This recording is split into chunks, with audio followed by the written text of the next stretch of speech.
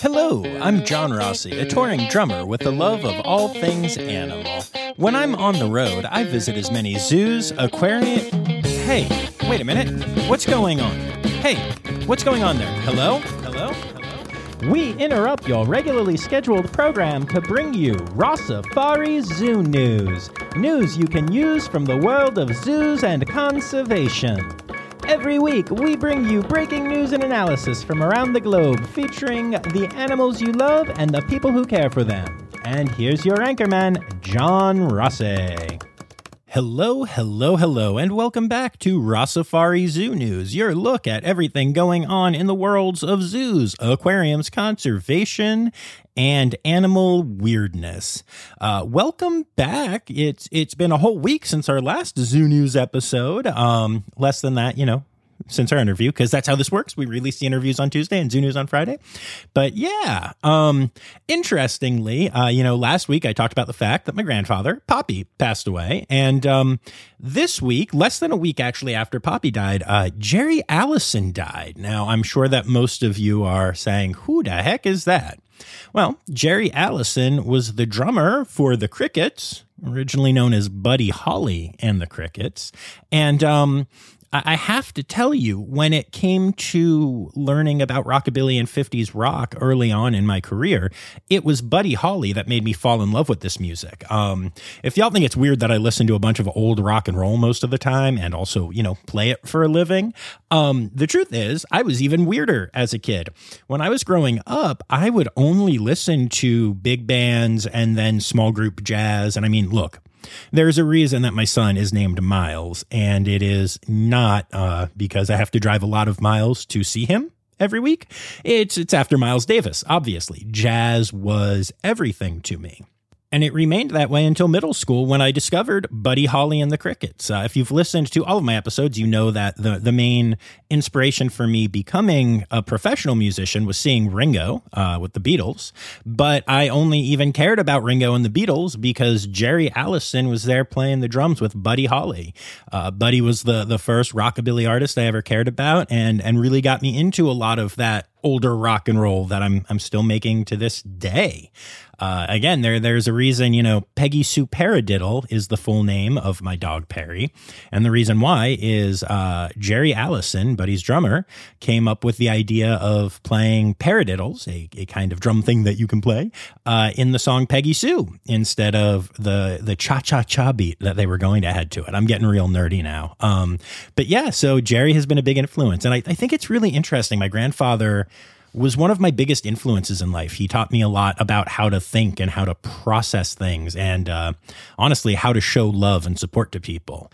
And Jerry Allison taught me a lot about the exact kind of music that I make a living playing. Losing them in the same week was both sad and poetic. And that's all I'm going to say about that. So rest in peace, Jerry Allison. You are gone, but not forgotten. And that's probably enough rambling from me. So let's get to Zoo News. What is Zoo News, you ask? It's zoo and aquarium and conservation news submitted by other humans and myself. I still do some research.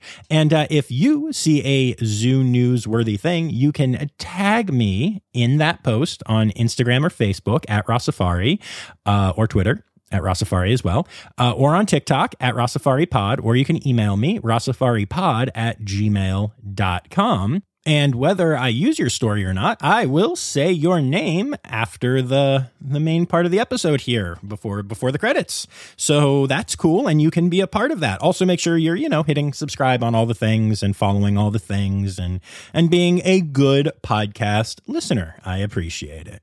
All right, let's get to this week's stories. 1, 2, 3, 4. Ow, there's a funky monkey, tree kangaroo, or a binturong. It's Zoo News. Yeah. All right, y'all. So we're going to start off with a pretty heavy topic here. And I've been doing some digging on this one. This is a little mini deep dive.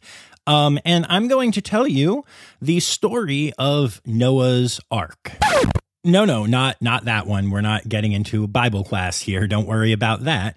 I'm talking about a sanctuary that is located in Georgia. And when I stumbled upon the story, I thought it was just going to be a very common sad zoo news story. So I'll tell you that part first, okay? So Noah's Ark Sanctuary recently lost, and I can't even believe this is a real number, 700 vultures. That's right, 700 vultures due to the current highly pathogenic avian influenza virus outbreak, also known as avian influenza, H5N1, or bird flu, that we have been talking about on here for weeks. This is the whole reason that many birds at many zoos across the country keep being taken off exhibit, and there are signs up saying that there's a disease causing them issues and stuff. Yeah, it's that one, okay? So that makes sense that happened, and it's really sad and really bad, and I was all ready to say, that really sucks, and we need to make sure that we're paying attention to this disease, and all of my condolences to everyone at Noah's Ark. But then it got weird. So I started doing a little more digging, and the first thing that I found out is that Noah's Ark is not accredited by any of the sanctuary accrediting bodies. Bobby Brink, in our Lions, Tigers, and Bears Sanctuary episode from San Diego, pointed out that you always have to be a little concerned if a place calls itself a sanctuary and doesn't have any accreditation like that. But I did look, and I did notice that, despite not having that kind of accreditation, Noah's Ark does have some good stuff going for it, including the fact that it always passes its actual inspections from the government, and also that it is highly rated with Charity Navigator, Platinum Transparency, and the Great Nonprofits. So that all seems promising, even if it's not an accreditation. Okay, but then this goes a little deeper. It turns out that there has been a bunch of controversy at this sanctuary recently, all around Shelley Lakely, who is the recently hired president of the sanctuary. It seems that the controversy started when the, what is her title? The husbandry manager at Noah's Ark Animal Sanctuary rescued and saved the lives of 21 wolf dogs, which Noah's Ark had room for, and which it cost them nothing to rescue initially. I mean, obviously, there's the cost of taking care of them and everything, but there was no cost to the rescue because it was all covered. And so this person named Allison stepped in and saved those dogs, brought them to the sanctuary, despite the fact that Shelley allegedly said not to because she was worried that they were not wolf dogs, but were just dogs and they don't save dogs. And it was this whole big thing. However, Allison allegedly got it all checked out and knew that they were truly wolf dogs and reached out to multiple other sanctuaries and nobody was going to save them. So it was either these 21 wolf dogs die or they get sent to Noah's Ark for free. And Allison went ahead and had them sent to Noah's Ark. For that decision, Shelley suspended Allison for 30 days without pay. The veterinarian at the sanctuary was also involved in the decision-making and in helping to prove that they were in fact wolf dogs and has been suspended for 30 days as well. Neither Allison nor the veterinarian are allowed on property at all during this time. Allison alleges that Shelley is moving forward with her own plans for taking care of the birds at the sanctuary at this time without the animal husbandry manager or the veterinarian there, and is refusing to cover the aviaries or take the birds inside. The birds housed there include over 250 parrots, corvids, and raptors. So it's a lot of birds with this whole disease clearly spreading through the area right now. In fact, Allison alleges that Shelley is not even making volunteers aware that there is the possibility of the disease being present at Noah's Ark. And that's a problem because bird flu can transfer to humans. And also many of the volunteers there actually have pet birds at home that they could be taking the flu home to and damaging, killing their own pets. Now, you may be wondering why Allison at this point hasn't just reached out to the government, to U.S. Fish and Wildlife, or to any of the agencies that would be in charge of Noah's Ark. And, well, it turns out that this is something that may change soon, but right now, none of those departments really have any concern about birds in these situations. It's very strange to me. But so yeah, when a sanctuary says that they have passed government inspections, the government inspector can walk in and see birds in horrible conditions and do nothing about it as long as mammals and other animals are properly taken care of. It's really weird and a strange loophole, and I've been reading a lot that is probably going to change very soon. But as of right now, nothing that is done or not done for these birds will affect the ability of Noah's Ark to continue to function with government permits and everything as they currently are. The allegations of mistreatment were so serious that Henry County's Board of Commissioners, that's apparently the county where this place is located, decided to have a hearing on the sanctuary. And along with the concerns that I already raised, there were also concerns about other animal safety issues and also the transparency policies of Noah's Ark, despite, as I mentioned earlier, it having a platinum transparency rating and good ratings with Charity Navigator and great nonprofits. So yeah, if these allegations are true, and I cannot stress enough that they are just allegations, please don't sue me. I don't know, man. It's just, I hate to see this kind of thing. Is the ego of one person, in this case, Shelley, so large that animals need to die because of it?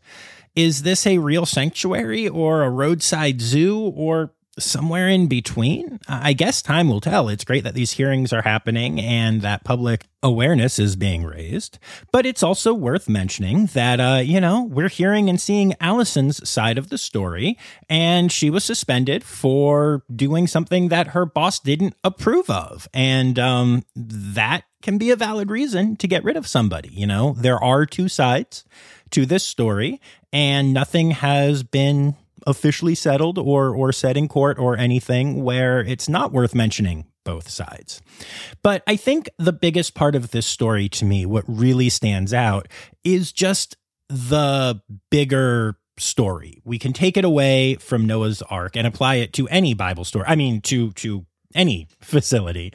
And I just think it's so important that we leave egos out of conservation and out of taking care of animals. It's not ever about you.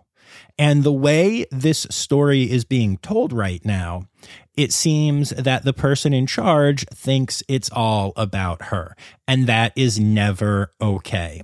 I think if you asked me what one story has affected me the most from this entire podcast, I would send you to Season 1, Episode 58, Hotel for Frogs, with Heidi Ross and Edgardo Griffith of the El Valle Amphibian Conservation Center Foundation. That was the one, if you haven't listened to it or if it's been a while, that was the one where we talked about saving Panamanian golden frogs and how there was this great project that was, happening in Panama in situ conservation. Yay! And they had this population and yay! And everything was great. And then the people in charge couldn't agree on the best way to proceed.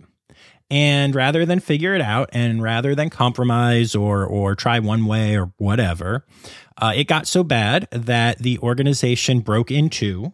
The foundation population that they were using for breeding was divided in half and separated, and everyone had to try again, basically from the start. And when I was speaking to them, they were set up in a hotel room with a second hotel room dedicated to keeping this endangered frog species alive. They had moved their frogs into a hotel room because egos couldn't get out of the way. So whatever the end result of this story is, and, I'll keep you informed if I get to hear more. Just let's keep in mind that egos have no place in this kind of story. We need to come together to save animals. And speaking of follow-up stories, I actually have a couple follow-up stories that I wanted to share with y'all. The first one is, without a doubt, a heartbreaker, but I need to tell you anyway. The snowy owl owlets that I've talked to about being born recently at the Akron Zoo have passed away unexpectedly. They are doing a necropsy because they really have no clue why. There were no visible signs of trauma, injury, or illness. And the Akron Zoo is doing their best to figure out what happened. But this is absolutely heartbreaking, and the team absolutely did their best work. So sending our condolences to everyone at the Akron Zoo. On a happier note, I know that I mentioned recently that Potter Park Zoo has some bintlets, which is what they're calling baby binturongs, and I'm so happy about that. And they are now holding a bintlet naming contest. So you can go to @PotterParkZoo on social media and find the link. There are currently 4 sets of names that you can vote on, and 2 of them are not doing well at all. That is Archie and Shirley, which almost nobody voted for, and Orville and Betty, which very few people have voted for so far. And then in third place is Fern and Rufus, which, by the way, is the official Rossafari pick of what their name should be. That's in second place right now. And Bintang and Zula is in first place. So if you would like to go vote, and especially if you'd like to go vote for Fern and Rufus, then just go to Potter Park Zoo's social media, follow the links, and it is a $5 donation per vote. But what's money when you get to help name bintlets? So if that interests you, go check it out. What? No, I promise I'm not going to spend all my money on I'm not going to spend all my money on the name. I promise. Only some of it. Anyway, we've also been talking a lot recently about EEHV, which is the disease that has been wiping out elephants both in the wild and in captivity. It seems like a bunch of zoos lately have lost elephants to EEHV, and it's just really sad. I mentioned before that the St. Louis Zoo is setting up a lab to study this, and I'm now going to tell you that working with the International Elephant Foundation and the SAFE program of the AZA, the Columbus Zoo is also going to establish its own EEHV lab set to open later this year. These 2 zoos jumping in together to help fight this battle in such a powerful way is going to make a huge difference in this story. I truly believe that.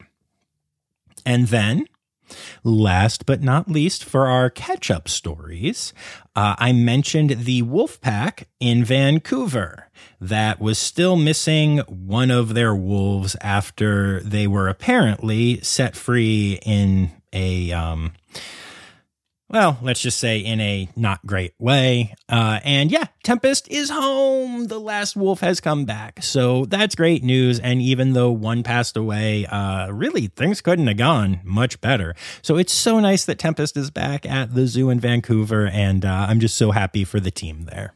And those were all of our cool little follow-ups in Zoo News this week.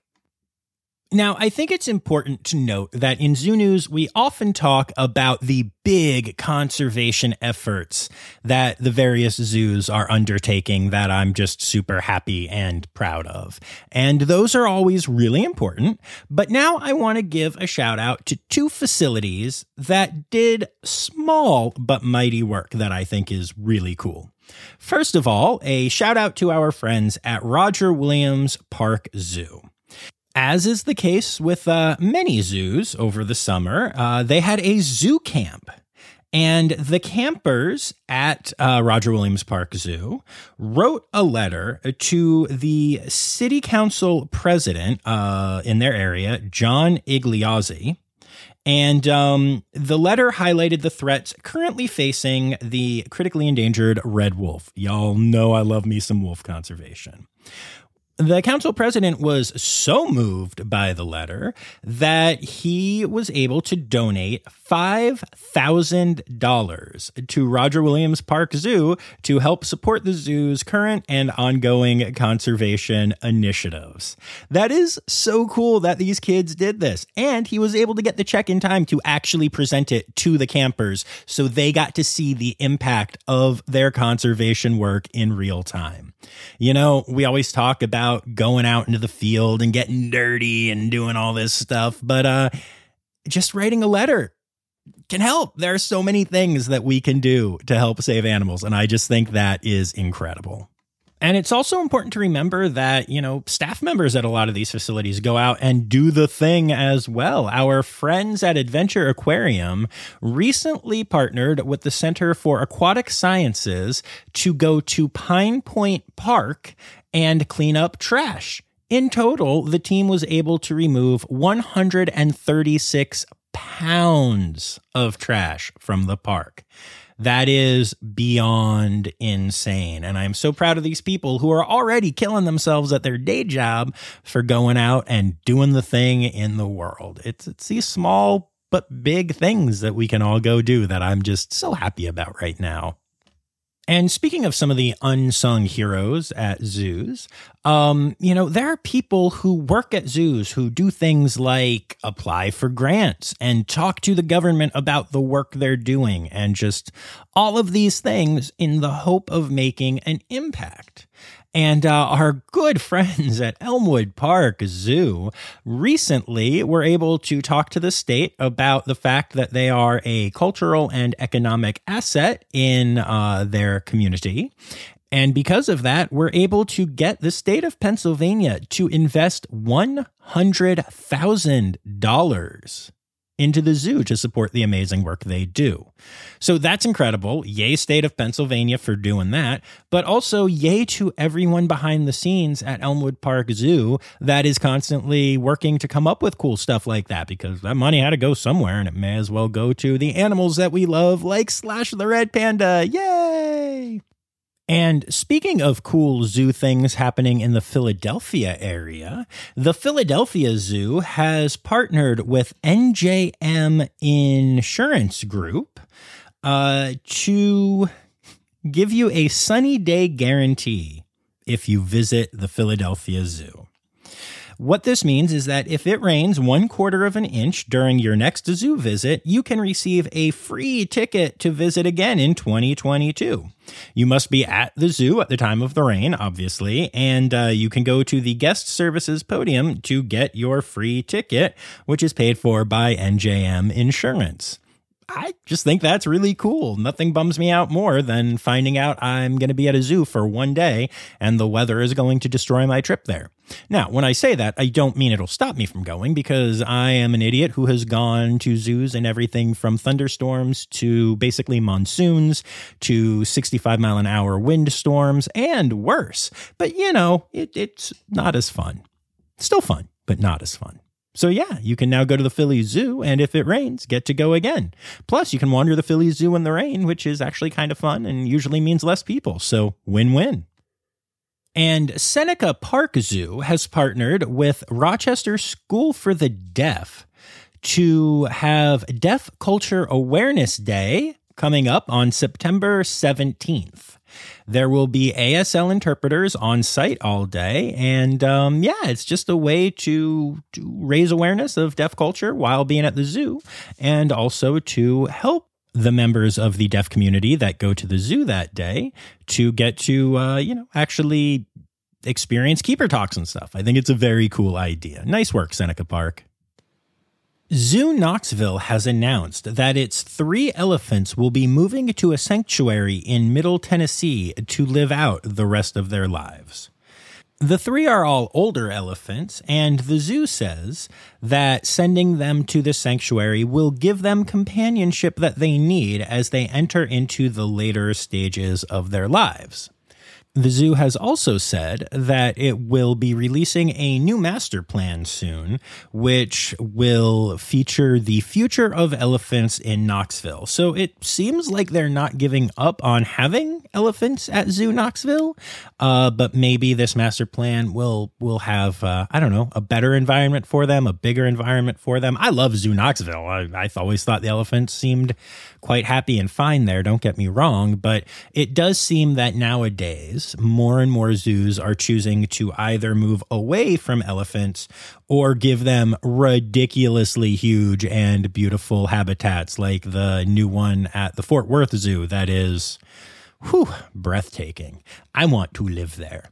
But yeah, so I'll be curious to see what that ends up looking like, but it's pretty cool that they felt that this was the best thing to do for the animals in their care and thus did it. The blows seem to keep coming for the Henry Vilas Zoo. Now, I told you about the investigation that is ongoing and that we'll know more about on October 1st. But the Henry Vilas Zoo announced this week that their 14-year-old red panda, Ty, has been diagnosed with cancer.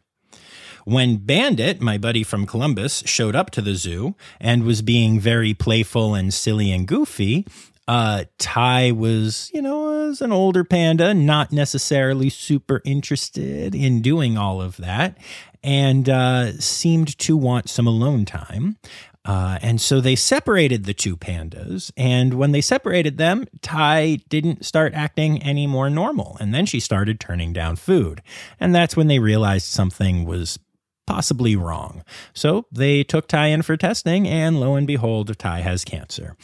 They are planning on proceeding with chemotherapy and trying to treat the cancer, but all of that will obviously be happening off exhibit, though you can still go and see Bandit on exhibit at this time. I really hope for the best for Ty and the keeper staff at Henry Vilas Zoo. And, sometimes it's hard to do these reports, not just because Ty's an incredible red panda and famous amongst fandas and also, the people that go to the zoo. But also, I love Henry Vilas Zoo. I remember thinking when Bandit was moving there that I was sad that he was leaving an area I get to a lot, but that I knew he was going to a great place. And now here I am sharing another story about, an issue at Henry Vilas Zoo. And yeah, cancer can happen to any panda anywhere. This isn't on them. But I just hate being the bearer of bad news about a place that seems so cool to me and that I like so much. So, I hope everything works out there. And remember, whatever the results of the investigation are, most likely most of the animal care staff and most of the people doing the day-to-day work were not part of the problem and are amazing people with great hearts for animals. Just keep that in mind. The Metro Richmond Zoo announced that this year has been its best year ever for birthing cheetahs as they welcomed 19 cubs in a couple of different litters this year. That is absolutely insane, absolutely incredible. And I've seen cubs at that zoo before, and they always seem to be having the best time. So congrats to the Metro Richmond Zoo on that accomplishment. The Los Angeles Zoo recently launched a 10-week paid internship program for college students from over-excluded identities in the Los Angeles area. The program's goal is to provide the students with the opportunity to work directly with industry professionals on projects in conservation, learning and engagement, and animal nutrition. They had 14 interns this year working on that stuff. And, it is pretty well known that there are a lot of barriers to people from minority communities getting into the zookeeping field. We talked about that on our AMZAP episode and many others. And I think it's really cool that the LA Zoo took this initiative and that it was a paid internship, because one of the biggest prohibiting factors in that whole situation is that most internships are unpaid, which is a problem for a whole lot of reasons. So yeah, all right, Los Angeles Zoo, very cool. And then our last story in the Zoo News segment this week is really interesting to me, and I'm excited to share it with you, even though it's not the greatest thing in the world. So basically, the controlled population of orangutans in zoos might be really messy and confused from a genetic standpoint, not just from they are often confused and like to make messes standpoint. So back in 2011, there was this paper that was published that was supposedly tracking the genome of orangutans. And recent studies done looking back at that paper have shown some serious issues with what's in there. They pulled a photo from one animal that was supposedly a female, but it had cheek pads, which is male orangutan trait. In further digging, they learned that a label for one orangutan was actually a pig. And another orangutan marked as Doris from the Dallas Zoo was actually Cebu from Zoo Atlanta. The original authors were aghast, and they had to issue a lengthy correction to their original paper because it turned out that as much as 90% of the samples that they used for their paper were inadvertently switched. Now, that has a lot of issues for the research done on the orangutans, but it also makes it really awkward because it seems that the orangutans in captivity are not necessarily genetically who we thought they were. And then on top of that, there is a third species of orangutan that was discovered in 2017. And so now you get into all kinds of questions. Are we breeding what we thought were two species across three different species? Are we crossbreeding? Are we muddying the gene pool of an animal that we're supposedly trying to save? As has been said by many people, it's not a conservation breeding program if you are allowing different species of an animal to mate freely.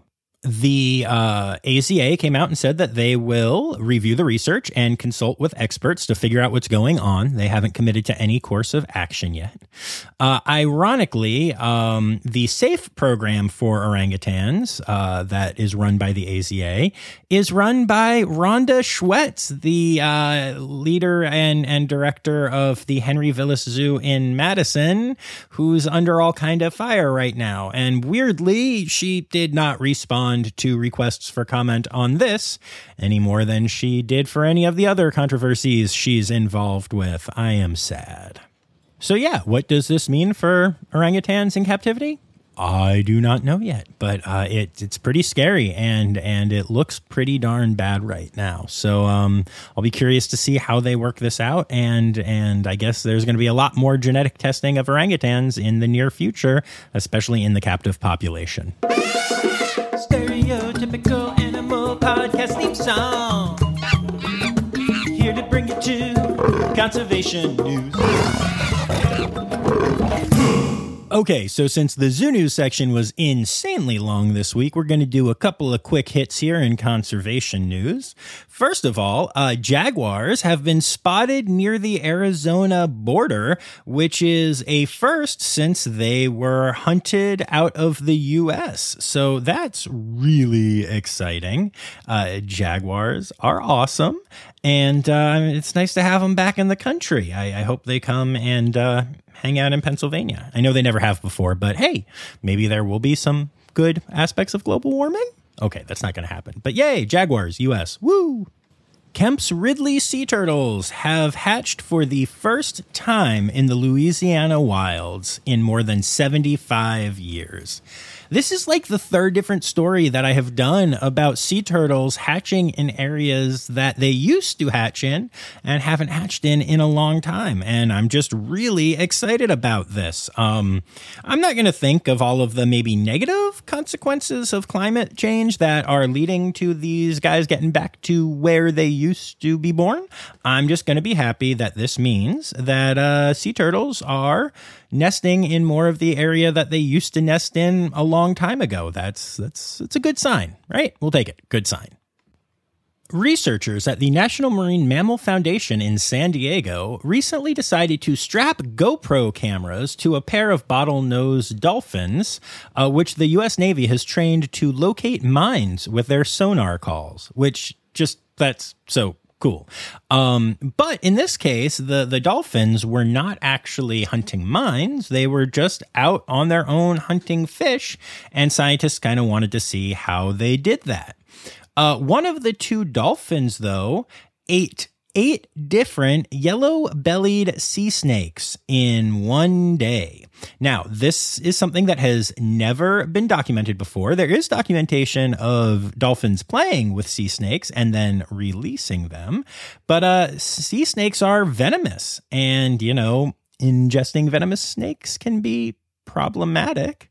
But yeah, this dolphin was doing it very happily. And, the dolphin would even make a noise that was, known to the scientists to be kind of a victory call after it would eat each of the snakes. So, that's really weird and kind of strange, and scientists have no idea why this has happened, but the dolphin showed no ill effects. So clearly there is something that we do not yet understand about bottlenose dolphins and their apparent ability to ingest venomous creatures. So that's cool. And speaking of cool things, a bird watcher in Colombia recently spotted a Santa Marta saberwing, which is a blue and green hummingbird that is native to the area and is wildly endangered.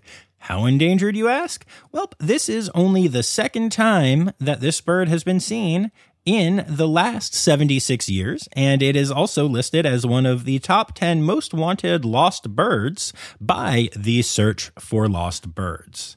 Most of the habitat in which this bird species used to live has been developed, and agriculture has taken it over. So the forests that they lived in are down to about 15% of their original size. And now, after the second sighting, scientists are planning to look for more saberwings in the area. So that's really exciting. And I want to give a shout out to Wild Animal Health Fund for talking about this and making me aware of it, because it's really cool and exciting. A bird that had gone extinct has re-evolved itself back into existence. This is one of the craziest things I have ever read.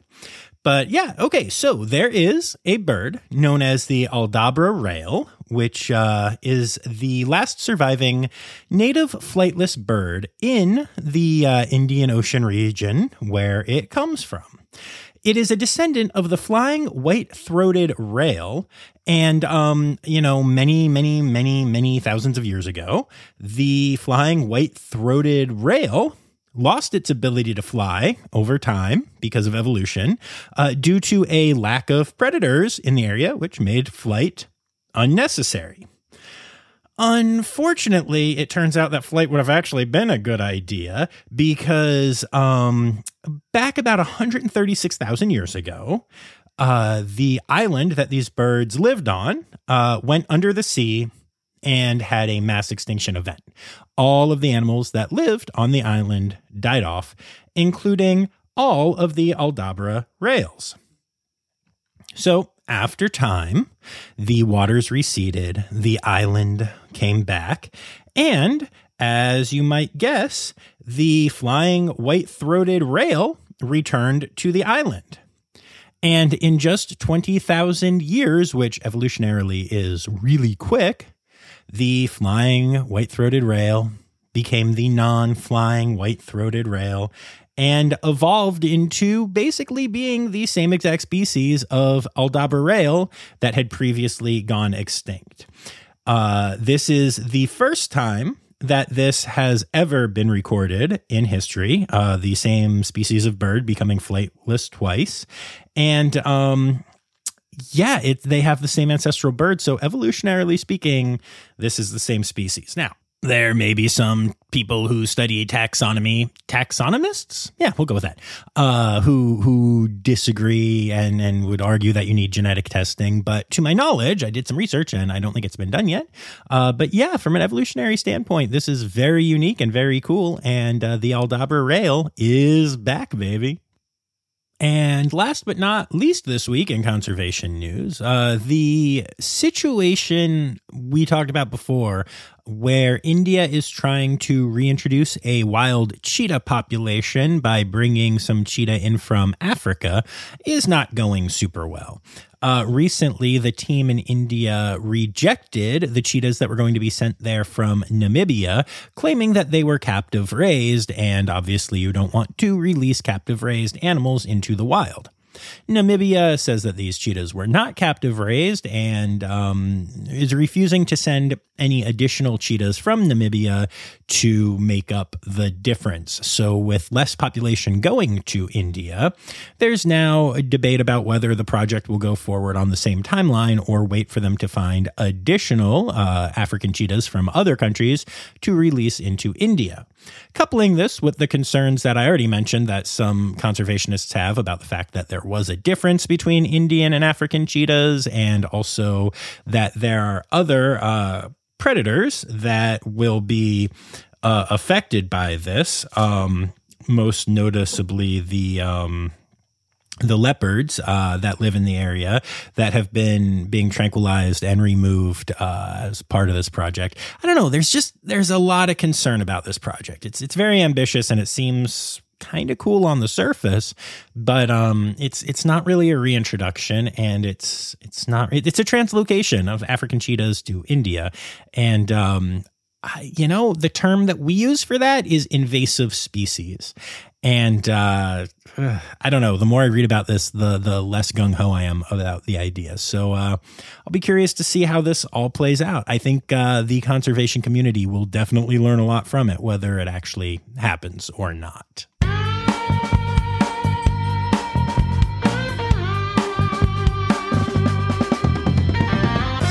In other news, recently, footage of a horse that was drawing a carriage, one of those horse-drawn carriages in New York City, went viral because the horse collapsed in the heat, and the driver was kicking it and yelling at it and telling it to stand up, which is probably not the best way to handle that.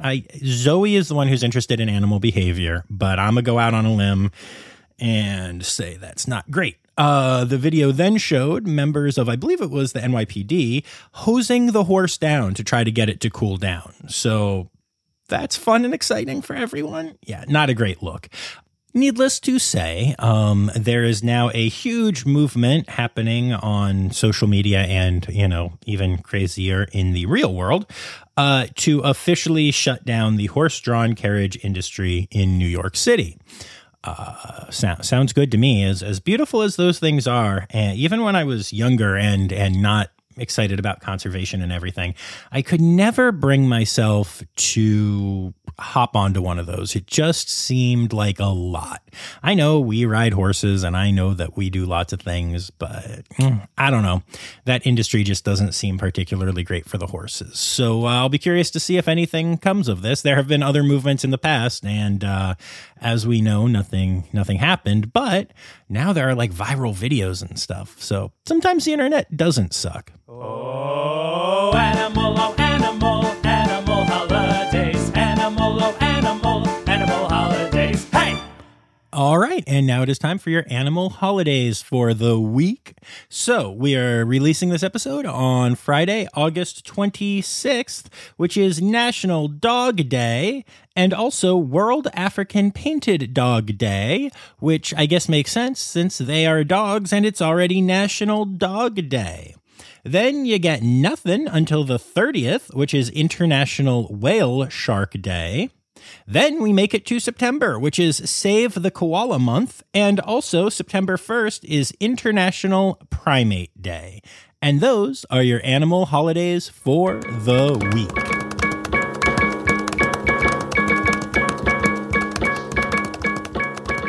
All right, there you have it. Another week of Rossafari Zoo News is done. I'm excited to say, I don't think I've said this on here yet, but I'm going to be leaving on Saturday to head to the AZA conference. They're having the annual conference in Baltimore, and I will be attending. So if you listen to this podcast and you are going to the AZA conference, find me. Let's hang out. Let's say hi. Let's be friends. Unless you're a weirdo, and then leave me the heck alone. Kidding. Probably. But anyway, yeah, it should be a really good time, and I'm hopefully going to get some good content and make some good connections, and we'll do the thing. We'll podcast it up. It should be fun. So I'd like to say thank you to Laura Schenk, my Red Panda level patron. And remember, you can support the pod for as little as $3 a month by going to patreon.com/Rossafari. And I'd also like to say thanks to everybody who contributed stories this week. Anya Keene, Colleen Lenahan, Kim Cooley, Laura Schenk, Andrew King, and Michael Sebastian. And remember, friends, the words Newsy credits backwards are Steiderk Yiswen. The Rossafari podcast is produced, hosted, and engineered by John Rossi. Editing and fact-checking by John and Dr. Zoe Vesley Gross. Our theme song is Sevens by Nathan Burke, performed by Nathan and John. Interrupting John theme and additional voices by Taylor Isaac Gray. You can reach John directly on Instagram and Facebook at Rossafari or by email at rossafaripod@gmail.com. Rossafari is part of the Daydreamer Media Network. Now, stop listening to me and go visit a zoo.